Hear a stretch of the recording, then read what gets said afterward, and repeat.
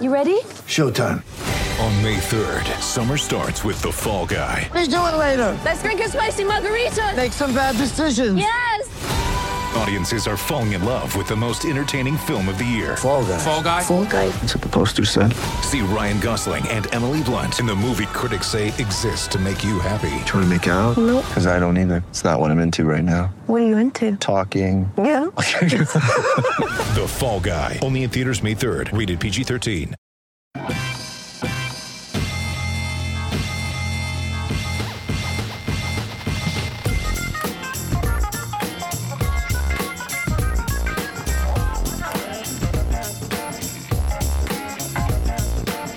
Welcome, everyone, to RB1 Colon, a fantasy football podcast, part of the Fake Teams podcast channel. I am your humble host, card-carrying member of the Taysom Hill is not a franchise quarterback club, and already ordered a Cam Newton Patriots jersey, Pete Rogers. And I am joined by all of the guys.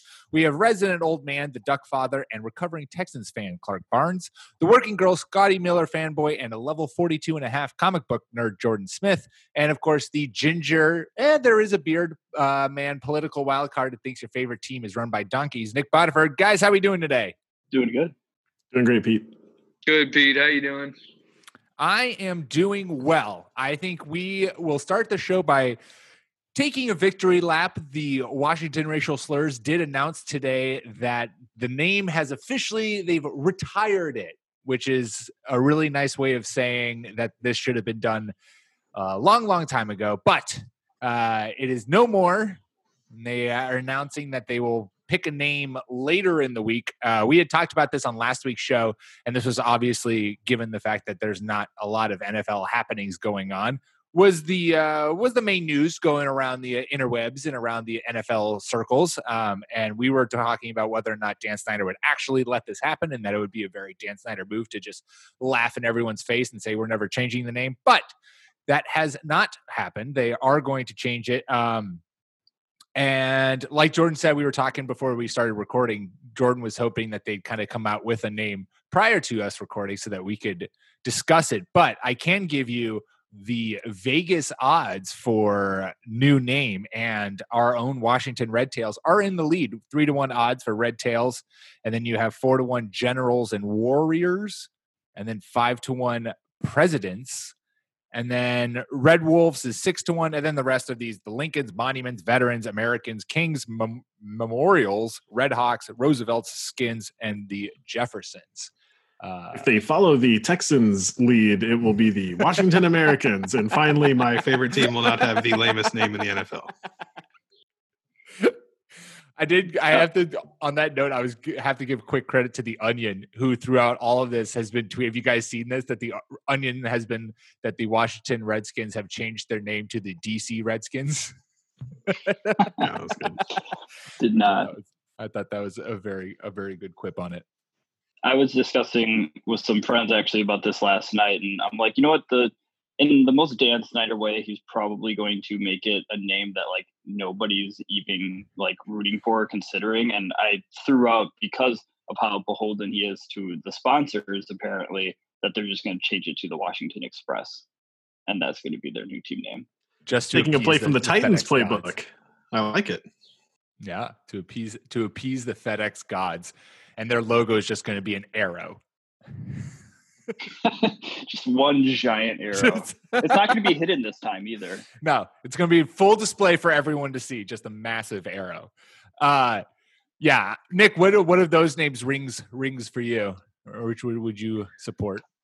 I don't know. I actually, I think I'll just keep my opinion to myself. But I was kind of wondering if they finally worded their press release, because they said that they're going to retire the nickname. And I was like, wait, is a team name a nickname? Like, what if they come out and they're just like, we're just not going to go with the abbreviation anymore? Like, we'll just get rid of Skins, but then keep the full name or something. Because, I mean, like, Dan Snyder is just an evil person. I don't know. I think something's afoot. I don't trust that we're out of this mess.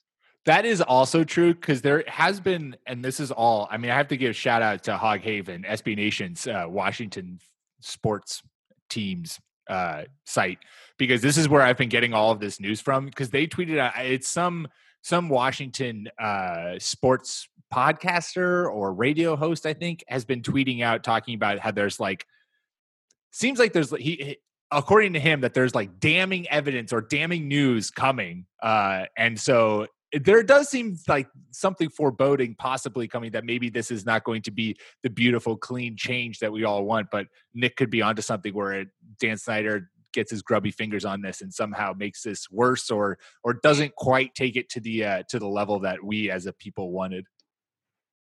There's so many layers to even how they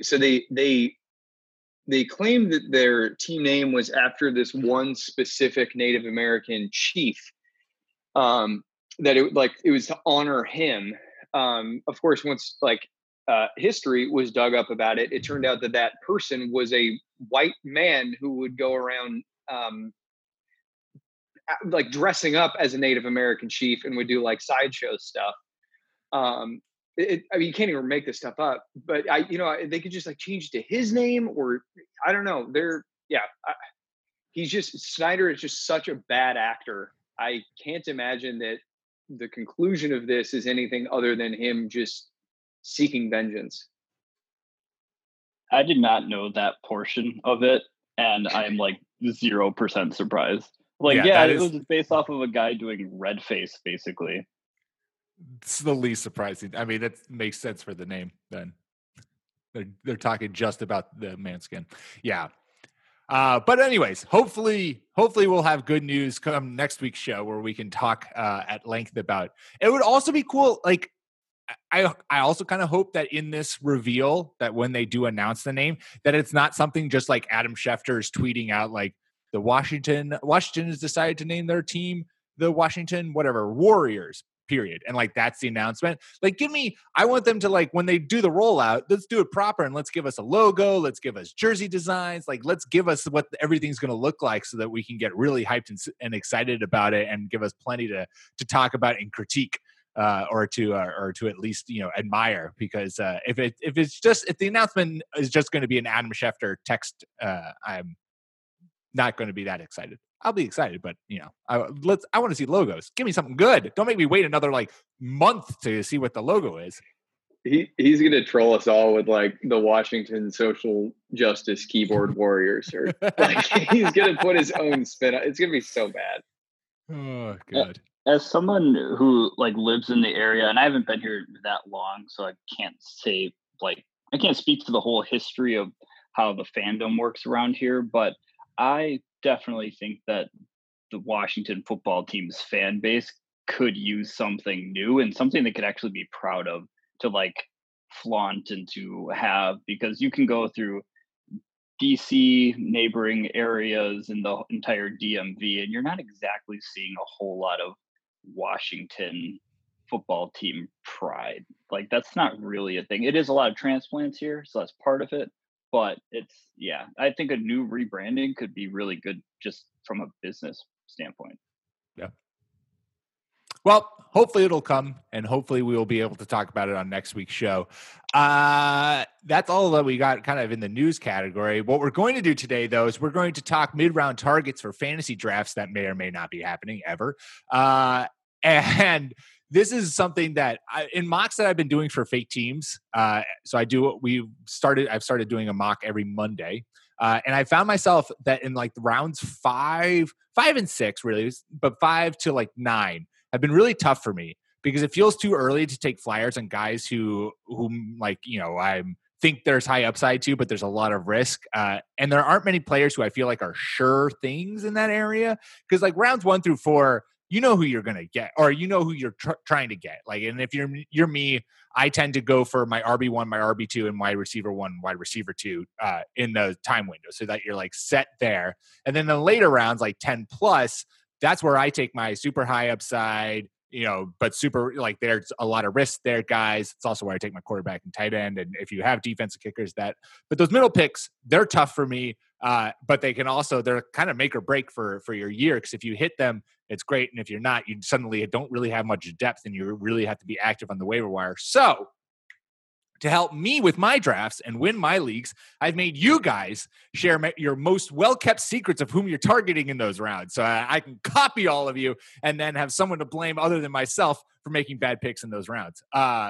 So we each have a couple names from rounds like 5 to 6 onwards through 9. So I think that's like, Jordan, you sent this out. You were saying like picks 60 to 108 for those who takes into the big numbers. So Clark, why don't we start with you? Who's a player in the mid rounds that you're going to be targeting in drafts? This was a good exercise for me, and it taught me that rounds 5-ish to 8-ish is probably where I'm going to be looking for a quarterback. Whenever I'm drafting, I usually like to go super early if I can get lucky and get someone like Mahomes or Lamar Miller Lamar Jackson at the end of the second. I'd love to, but looking around at who's available here, before my guy, we've got guys like Michael Gallup, Tyler Boyd, and AJ Green. And afterwards, guys like Jarvis Landry and Julian Edelman. And all of those guys could turn out to be really good picks, but just not really enthusiastic about them. And that's when I kind of turned to QB, and the guy I'm looking at is Deshaun Watson. I think stability is going to be really big this offseason. And outside of the mammoth loss of DeAndre Hopkins, the Texans are relatively unchanged. Watson only scored like 0.2 points more in losses than he did in wins if you take out his worst performance in both last year. And he's the kind of quarterback who I think brings his team up and rises to the occasion rather than being buoyed by the talent around him, like some other quarterbacks going in this range. So Deshaun Watson is my target in the mid rounds here, hoping to get that top 3 QB for a QB 6 price. Yeah, if you're someone who doesn't want to wait all the way back for quarterback, and you're, I think Deshaun Watson is obviously a safe bet, even with the loss of DeAndre Hopkins. I think this could be an offense that is like uber explosive and really takes advantage of Deshaun Watson, given the fact that he's surrounded by just like speed everywhere. And so it could be a really big year for him, especially if he's entering into that now new contract window where it's no longer your contract year, but you kind of have like your contract last 3 years where you negotiate an extension when you're a young quarterback. Yeah, I think Deshaun Watson, I mean, just based on getting rid of DeAndre Hopkins, who is top 5 wide receiver in the league, that it might turn into a Deshaun Watson, please do a lot of things for our offense type of season, kind of like how it looks a little bit in Seattle with Russell Wilson sometimes. I'm having a hard time with saying these names right now. It's Monday. It was a long weekend for Jordan. Yeah, you could say that. So yeah, I think Deshaun Watson, he's always had a lot on his shoulders, but with like the loss of DeAndre Hopkins, they got 3 quick guys in Brandon Cooks, Randall Cobb, Will Fuller. Whether they can all stay healthy at a single time is a little bit of a toss-up, but I think that's why they have all 3 of those speed guys, just to make sure they always have somebody that Deshaun Watson can just take shots to.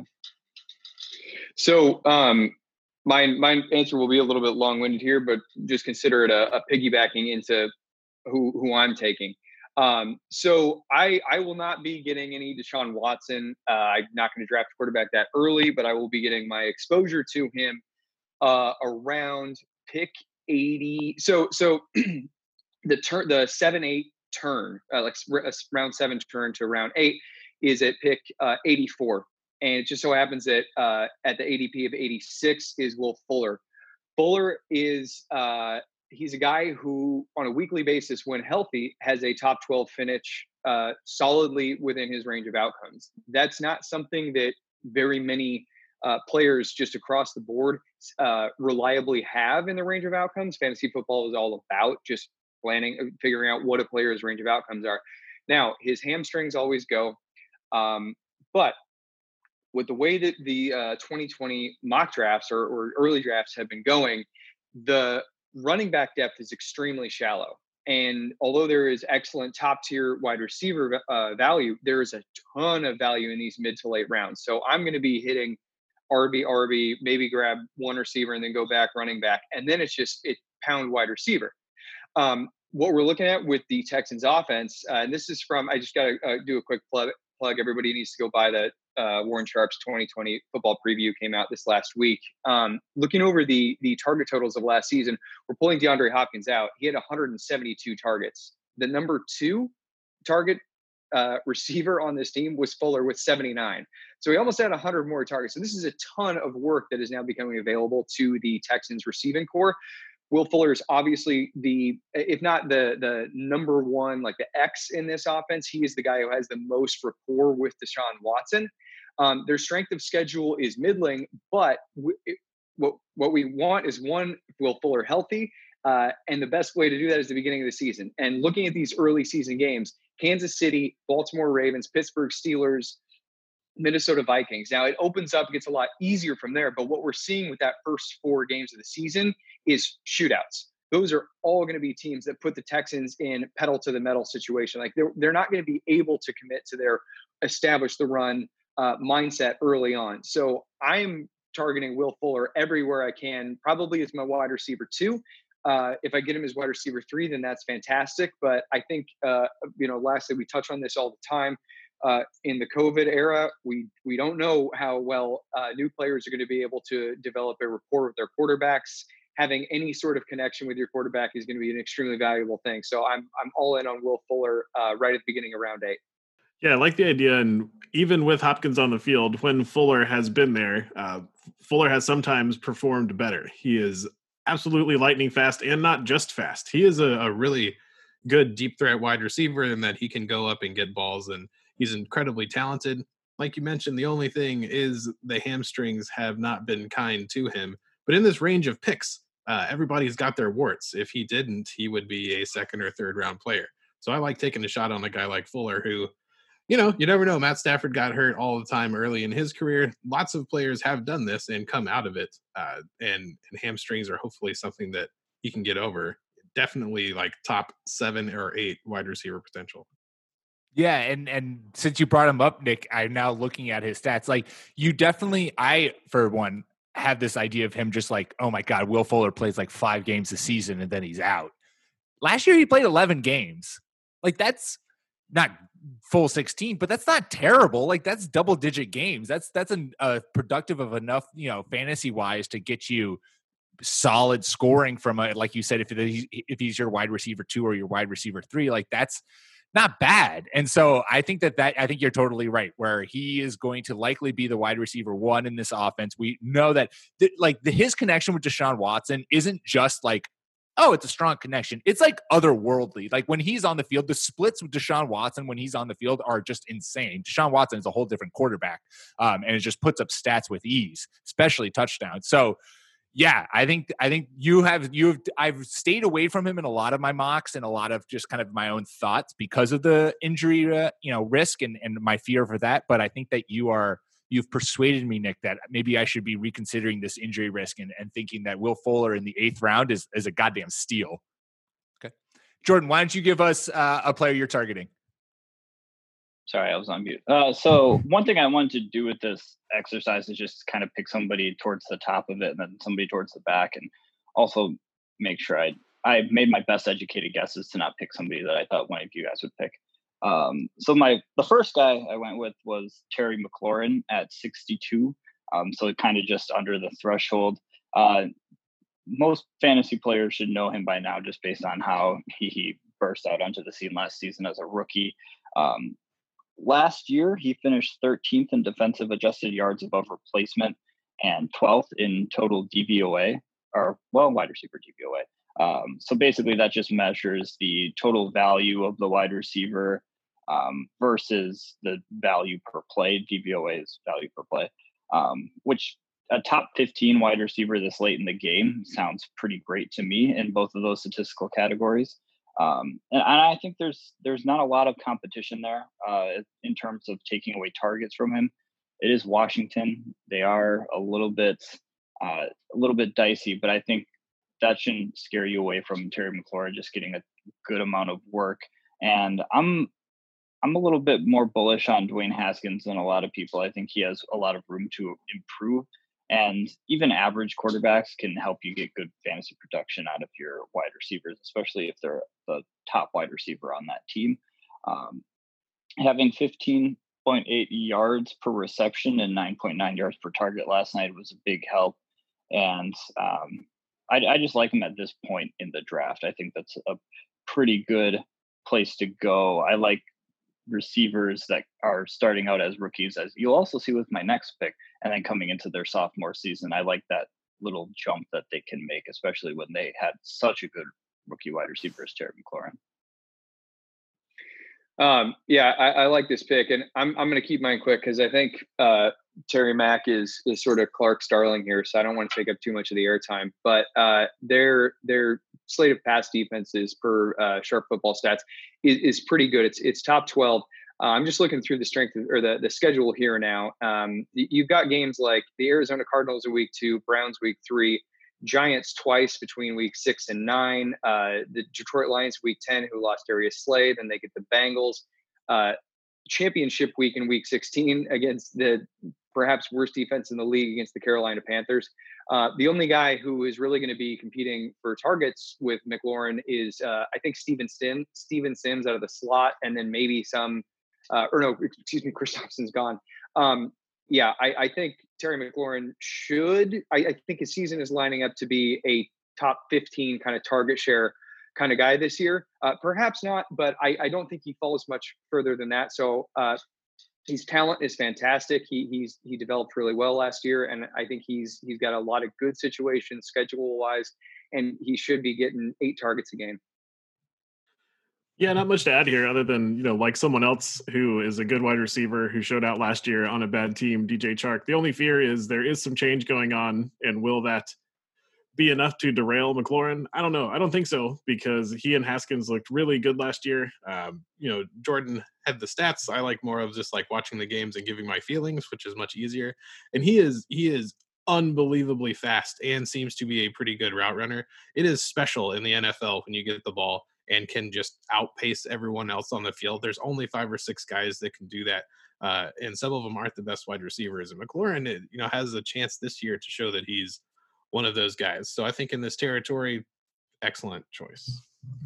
Yeah, I had a list of like 7 guys just that I could whittle down while you guys were making your picks. He was on my list. He's hands down a guy who I'm going to be targeting in this area, because I think he has easy potential to be a wide receiver 2 and could also finish a wide receiver 1 this year without too much effort, just given, like Nick said, how few weapons there are in that passing attack and how he's going to eat up just a buttload of targets. Taking Jordan's approach a little bit, I did a similar thing where my first guy is right in the 5th round, and he is a man who I will probably actually be passing on Terry McLaurin for, because they're both going more or less right next to each other. But I have to draft Kareem Hunt in every single one of my drafts this year, especially if it's a PPR league. I just think that the fact that he is going as the RB29 is ludicrous in my mind. I think he is a lock to be a top 15 running back, especially if it's in PPR leagues, just given the amount of usage. You can already look at last year when he came into the Browns, he was a top 17. He finished between weeks 10 and 17. He was running back 17 in PPR leagues. Nick Chubb was bumped all the way down to running back 15. But also, let's not forget, Kareem Hunt was a monster when he entered the league. I'm looking at his numbers right now, and I certainly have forgotten just how good his rookie year with the Chiefs: 1,300 yards, 8 touchdowns on the ground, and then 450 yards and 3 touchdowns through the air. The next year, where he played 11 games, 800 yards on the ground, 7 touchdowns, and 300 plus yards and 7 touchdowns through the air. I think that it's going to be a pretty even split in my mind between the ground and the pass, as opposed to who Nick Chubb is going to be on the ground and Kareem Hunt will be utilized in the passing game is my feeling. I just think that there is so much work for Kareem Hunt to do in this offense, and that they've already shown that they want to give him the ball. And I know it's going to be a different system under Steven Stefanski, but I don't think that that's going to diminish Kareem Hunt's value at all. So I'm taking him every draft I can in the 5th or 6th rounds, wherever he's going. Okay, so I'm not going to end up drafting Kareem Hunt. Yeah, we did the mute thing. I'm not going to end up drafting Kareem Hunt because of where he's going and because of how I'm conducting my drafts. Like I said, I want to go RB, maybe receiver, then get another RB, and then pound receiver. So just where he is in this range, I won't end up getting him. If you take a contrarian approach this year and lean into some sort of modified zero RB, I think Kareem Hunt's a really good option. He's got a really safe floor. I don't think that he has much of a ceiling to offer while Nick Chubb is in the lineup.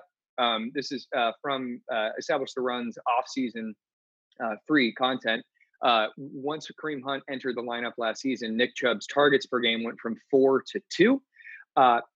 That's noteworthy for Chubb and is noteworthy for Hunt too. But his role is pretty safely defined as a guy who's going to probably get 6 targets, maybe 5, and then maybe an equal amount of carries, or maybe it might be skewed more towards the targets, but he's mostly a change of pace receiving back in this offense. He is participating in wide receiver online study groups this year, and I'm sure he's participating in the running backs too, but it is just noteworthy that they have him studying with the wide receivers as well. If Nick Chubb is to go down, Kareem Hunt becomes a top 8 fantasy running back. So he's got plenty of upside, if XYZ happens. I think that as a flex pick, as long as it's in a some form of PPR league, he's fine if you do go with the more receivers early than running backs. Yeah, and quickly, like you were saying, Nick, he was last year when he played with the Browns, 43 attempts, 44 targets. So, I think you're totally right that it's going to be pretty much an exact even split in terms of his attempts and his work in the ground and work in the air. I'll offer a dissenting opinion here. So one of the great things about Shanahan's offense, both the father and the son, and Gary Kubiak, and what correct me if I'm wrong, I think what we expect out of Stefanski to bring from the Vikings is that they line up and do the same motions over and over and over and run different plays out of them. So I don't think that we're going to see what we saw last year with Kareem Hunt in the backfield for certain plays and Chubb in the backfield for certain plays. I think they're going to ride Chubb and give him all of the work that he can. And the only thing keeping me from having Nick Chubb as my number 2 or 3 running back is that Kareem Hunt's very good. And he is not just a pass-catching running back. He is a very good running back. And I think the smart thing to do would be, even if you really love Chubb over Kareem Hunt, why would you not give Kareem Hunt every 3rd series or something just to keep your players fresh? Because they are, Nick Chubb can catch the ball. He is enough of a threat as a running back needs to be in this type of offense to keep defenses honest. But this is way too rich for me. If Nick Chubb goes down, though, Kareem Hunt, I think, vaults into that number 3 running back in the league of who would you start over him in DFS very often. It's be a pretty short list. I will add that I like the Kareem Hunt pick because, I hope Nick Chubb, as a fan of Nick Chubb, he gets to play the entire season. But on the off chance that he does go down, this is a better version of having Austin Eckler in the wings when Melvin Gordon was getting injured or holding out or whatever he was doing. I also like the aspect of when I'm looking at this list of ADP that we're basing this off of. If you're looking at running backs that are almost immediately behind Kareem Hunt, a few more notches down the list, but you got J.K. Dobbins, Damian Williams, 15 spots later, Ronald Jones. I like Kareem Hunt's opportunity for workload much better than those guys. So it kind of seemed like Kareem Hunt is maybe the last guy. You see Marlon Mack down this list a little bit. He might be one of the last running backs that you could possibly grab that will give you top 10 production if he's called in to, carry a full workload on a game, or even if not, he still can be, top 20, top 15 and help carry you in some cases. So I like that threshold that he's at. All right. Well, we each got 2 or 1 more guy who we're going to target in the mid round. But before we get into that, let's take a quick ad break. Get ready for the greatest roast of all time, the Roast of Tom Brady, a Netflix live event happening May 5th. Hosted by Kevin Hart, the 7-time world champion gets his cleats held to the fire by famous friends and frenemies on an unforgettable night where everything is fair game. Tune in on May 5th at 5 p.m. Pacific time for the Roast of Tom Brady, live only on Netflix. With threats to our nation waiting around every corner, adaptability is more important than ever. When conditions change without notice, quick strategic thinking is crucial. And with obstacles consistently impending, determination is essential in overcoming them. It's this willingness, decisiveness, and resilience that sets Marines apart. With our fighting spirit, we don't just fight battles, we win them. Marines are the constant our nation counts on to fight the unknown. And through adaptable problem solving, we do just that. Learn more at marines.com. All right, we're back. Jordan, give us another guy who you're targeting in the middle rounds. So this guy is a little bit closer towards the back end of these, this little section that we decided to carve out. It's another second-year guy, rookie last year. It's Darius Slayton with the New York Giants. This one's a little bit more of a hoping for a high reward here on a low risk type of thing. He was 30th and 25th in DYAR and DVOA respectively last year. He's playing again with another second-year NFC East, oddly, quarterback that I think can still get a little bit better. And at least if hopefully Daniel Jones is maybe processing the game a little bit better, and that can only help Darius Slayton improve. I do think that he might be like a flex player at best this season. Just unlike Terry McLaurin, he does have some competition for targets, whether that be Golden Tate if he continues to hang around, or not Tyler Boyd, the other one. I always get these two confused. Anyway, there's another wide receiver there that I'm blanking on right now. Saquon Barkley. No, not Golden Tate. Sterling Shepard? Sterling Shepard, yes. I don't know why I always get them confused. I'm pretty sure they were in the same draft class. Sterling Shepard. So there is a little bit of competition there. And kind of going back to my point about the Kareem Hunt and the running backs that are behind them, just based on the other players that are in this sort of range, the only guy who I would probably pick over him in this area, this part of the draft, is Marvin Jones. But I figured Pete has a love affair with Marvin Jones right now, so he might have. Oh, shocking. Guess who my pick is? I knew it.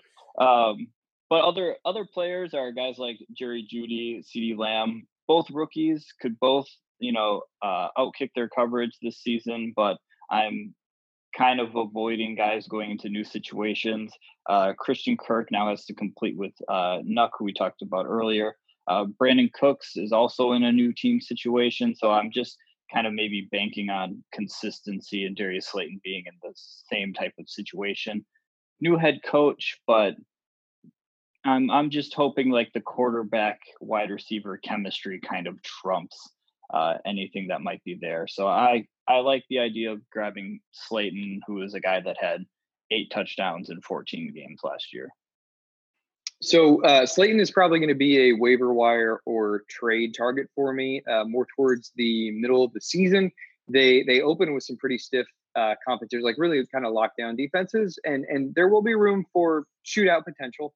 But, as Danny Dimes is kind of honing in his accuracy, Pittsburgh Steelers, Bears, Niners, Rams, all to start the season. What I like is, and they got the Bucks and the Eagles, who now have Slay, Eagles twice and Bucks in the middle. They do get Washington, but what I really like is the way that the season closes out for the Giants.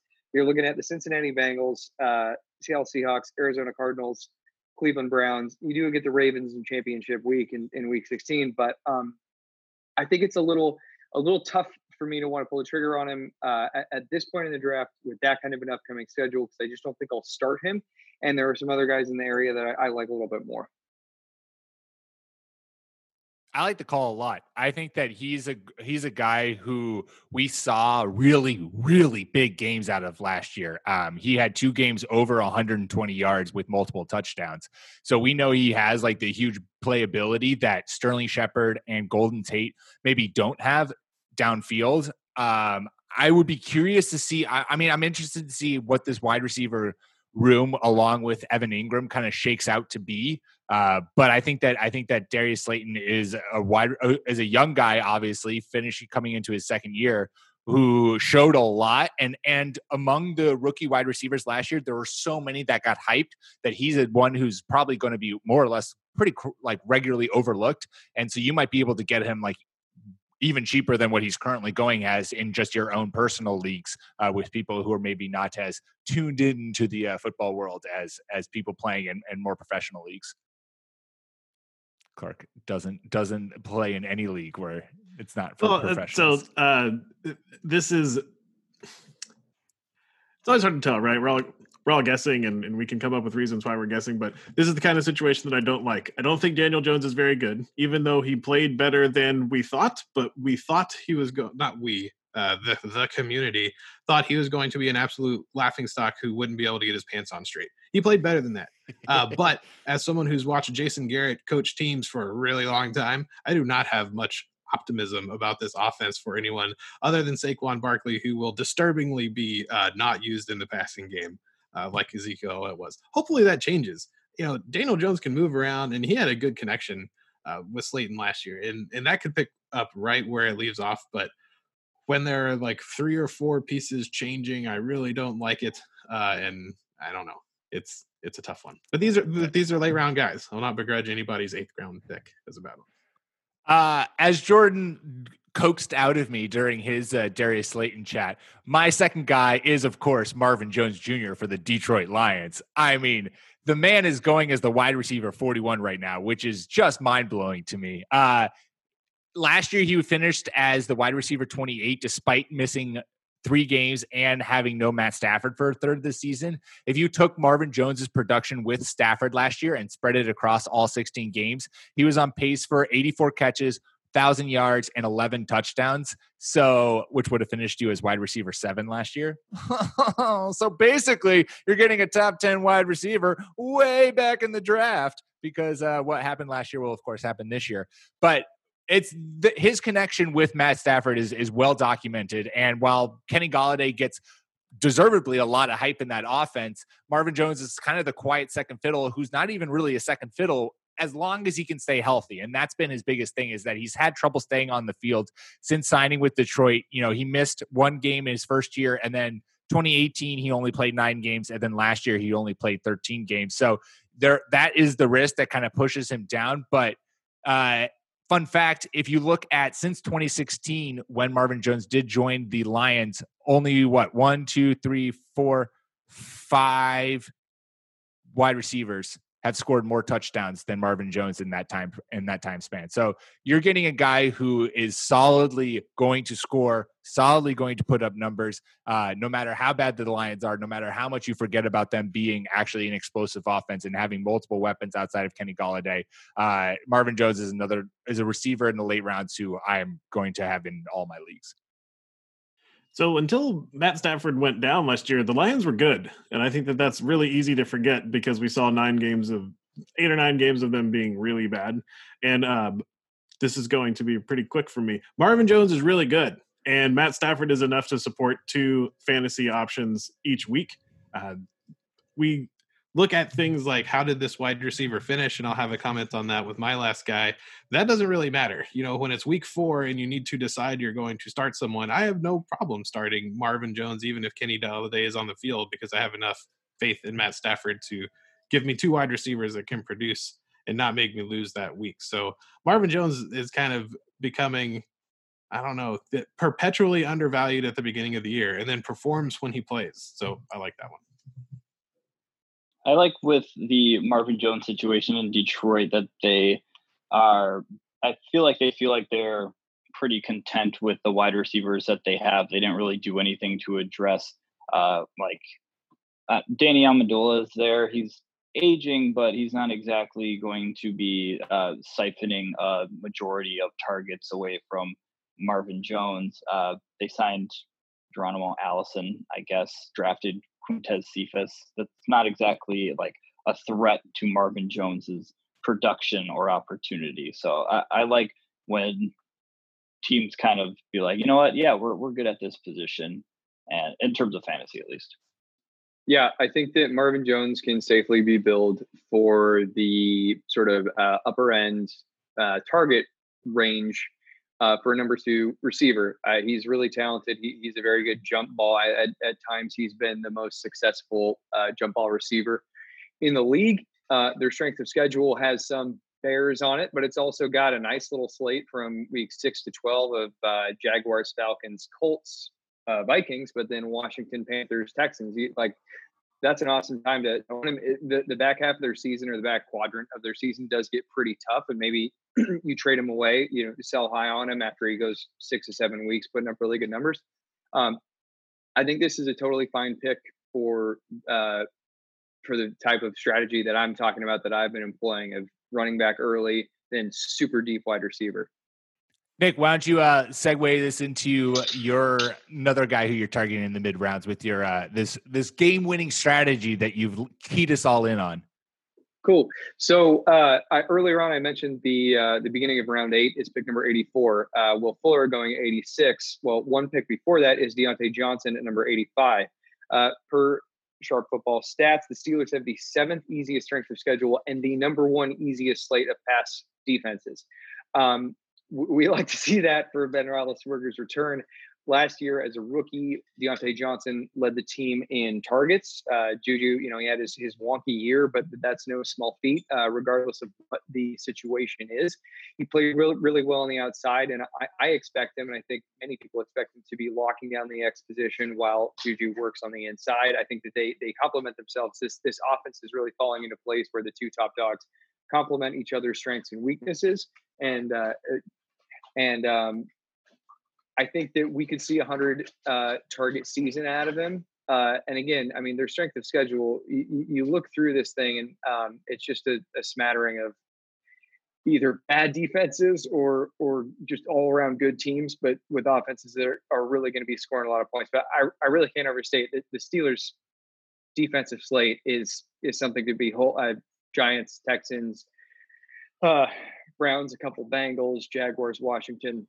Yeah, really like this pick. If I can come in and get the back-to-back picks, like if I'm picking at the 7-8 turn, Deontay Johnson, Will Fuller as either my wide receivers 2s and 3s or 3 and 4, I'm going to be ecstatic. Just like how Jordan didn't want to talk about Marvin Jones because he knew I was going to take him. I didn't want to talk about Deontay Johnson because I knew Nick was going to take him. I knew that was going to be one of Nick's guys.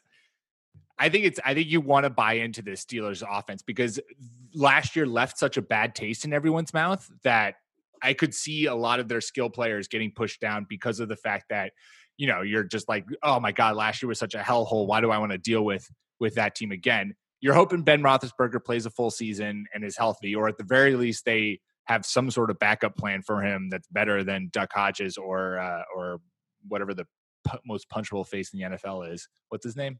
Mason Rudolph. Yeah, that Mason guy. Rudolph. Anyways, but so yeah, I mean, he played super well. He got thrown into to action and he handled it really well. I think he led the team in receiving and might have been up there. Again, I'm going to have to comb through the 2020 football preview again, but I think he was up there at the top of the rookie receiving line, just period. Yeah, no, and he came in a bad situation and balled out, and that's tends to be a good sign that when the situation then gets good, you'll keep balling out. Which one was it? Was it Mason Rudolph or Duck Hodges that one fantasy expert on Twitter said was going to win MVP this season? Not to call anybody out, but it's a parody account. Okay, or it's satire. Account. Yeah. No, okay, they list all of the similarities between Mason Rudolph and Lamar Jackson, and he just keeps retweeting it because he put together like this really long list of like technical similarities. And when I first saw it, somebody who I greatly respect retweeted. I just kind of stared at my screen for a little bit and was like, "This has to be a joke." And it's something similar to like the 3-year Letterman. That's on Twitter. It's something similar to that, where the account name is like fantasy champion, like 3-time champion or whatever. Anyway, yeah, no, it's a very well done satirical tweet. I mean, you're going to want to get a piece of that MVP action. So. Right. I mean, if he's going to win MVP, you want to make sure you got any wide receiver who he's going to be throwing the ball to. Clark, why don't you finish this off? Guy who you're taking in the mid-rounds. So I went outside the bounds of what we were supposed to do. God damn it. Went a little bit past where we were drafting, but it is someone who I think is going to draft into this range as the season approaches. And I've got a game for us. I know this is usually your area, Pete, but if they haven't looked it up, does anyone know who the tight end 12 was last year? I'm getting a lot of blank looks, so I'm going to jump ahead. It was Darren Fells. Darren Fells. Does everyone know what team Darren Fells plays on? The Texans. The best named team in the league. Okay. Well, until the Washington, whatever it was, America's takeover. So the point of the story being, the tight end 12 in our parlance would be the worst starting tight end, but oh man, at least you had the worst one and you weren't starting like the tight end 20. But that's not how fantasy football works. So when I get into this range, I'm not trying to draft a wide receiver who I hope will finish as the wide receiver 26, because that doesn't matter. Hopefully you didn't start the wide receiver 26 the whole season, because you would have been very disappointed. Darren Fells scored fewer than 1 points in like 5 games last year, and he finished as the tight end 12. So when I'm in this range, I'm not looking for someone like that. I'm looking for someone who I'm going to know very early on, are they going to be a huge powerhouse, or are they just going to be waiver wire fodder for me? Being drafted at 115 is one Robert Gronkowski for the Tampa Bay Buccaneers.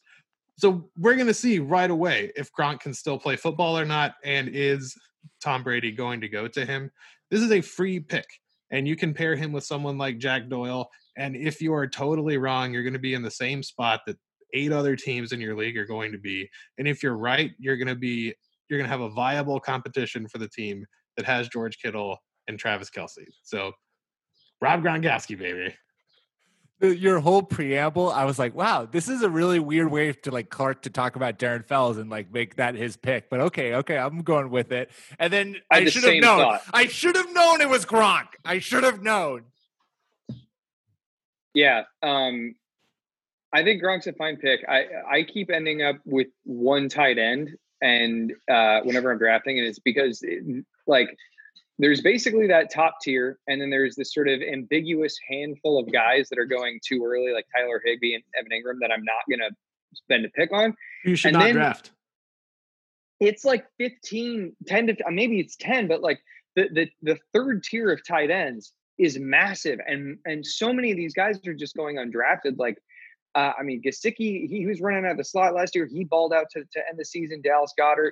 Noah Fant is going to be in his second season. T.J. Hawkins. Kyle Rudolph. I was building, Pete, but Jonnu Smith is my favorite tight right now. Per this ADP, he's coming off the board as the 17th tight end. Give me him all day long. Give me Ian Thomas. Give me Irv Smith. I think that Kyle Rudolph is getting jumped. Anyway, there's so many good options, and I absolutely draft Gronk. If it doesn't work out, then just go pick up somebody who's going to do the same or better. Yeah. The tight end position might be something I just stream all season if there is a season. Right. And with Gronk, you give yourself a shot to avoid that. And if you're wrong, well, so was everyone else who didn't draft Kelce, Kittle, or Mark Andrews. Right. Yeah, I enjoy the logic of just draft Gronk because of his position. He's a tight end. And if you're wrong, then you're in the same position that a lot of people in the league in your fantasy league are going to be in, because tight end is such a scarce position. And if you're right, then maybe you cornered the market on tight ends, and you have 2 successful tight ends. Maybe you can trade one, play them both, flex that tight end option. All right. Well, there you go. Those are some mid-round targets that you guys should be looking at in your drafts. If you have some mid-round targets that you want us to make sure we know about and help me win my drafts, because it's all about this. I've created this podcast just so that I can absorb information from everyone and then internalize it and win my own fantasy draft. It's all about me. tweet them at us at RB1 Podcast and follow us on Twitter, or leave them in the comments for our podcast. So make sure to subscribe wherever you get your podcasts, iTunes, Spotify, Stitcher, Fake Teams Podcast channel. That's where you'll find us. Leave your guys in the comments there. Leave us a review. If you have any fantasy questions, drop them there as well, and we'll answer them on the show. You can follow myself at Pete M. Rogers. Follow Clark at NFL Clark. Jordan at Jordan_Smith27, and Nick at Ginger__Nick without a K, all on Twitter. We will be back at you next week, hopefully with great news breaking down the Washington Americans' new logo. Until then, peace.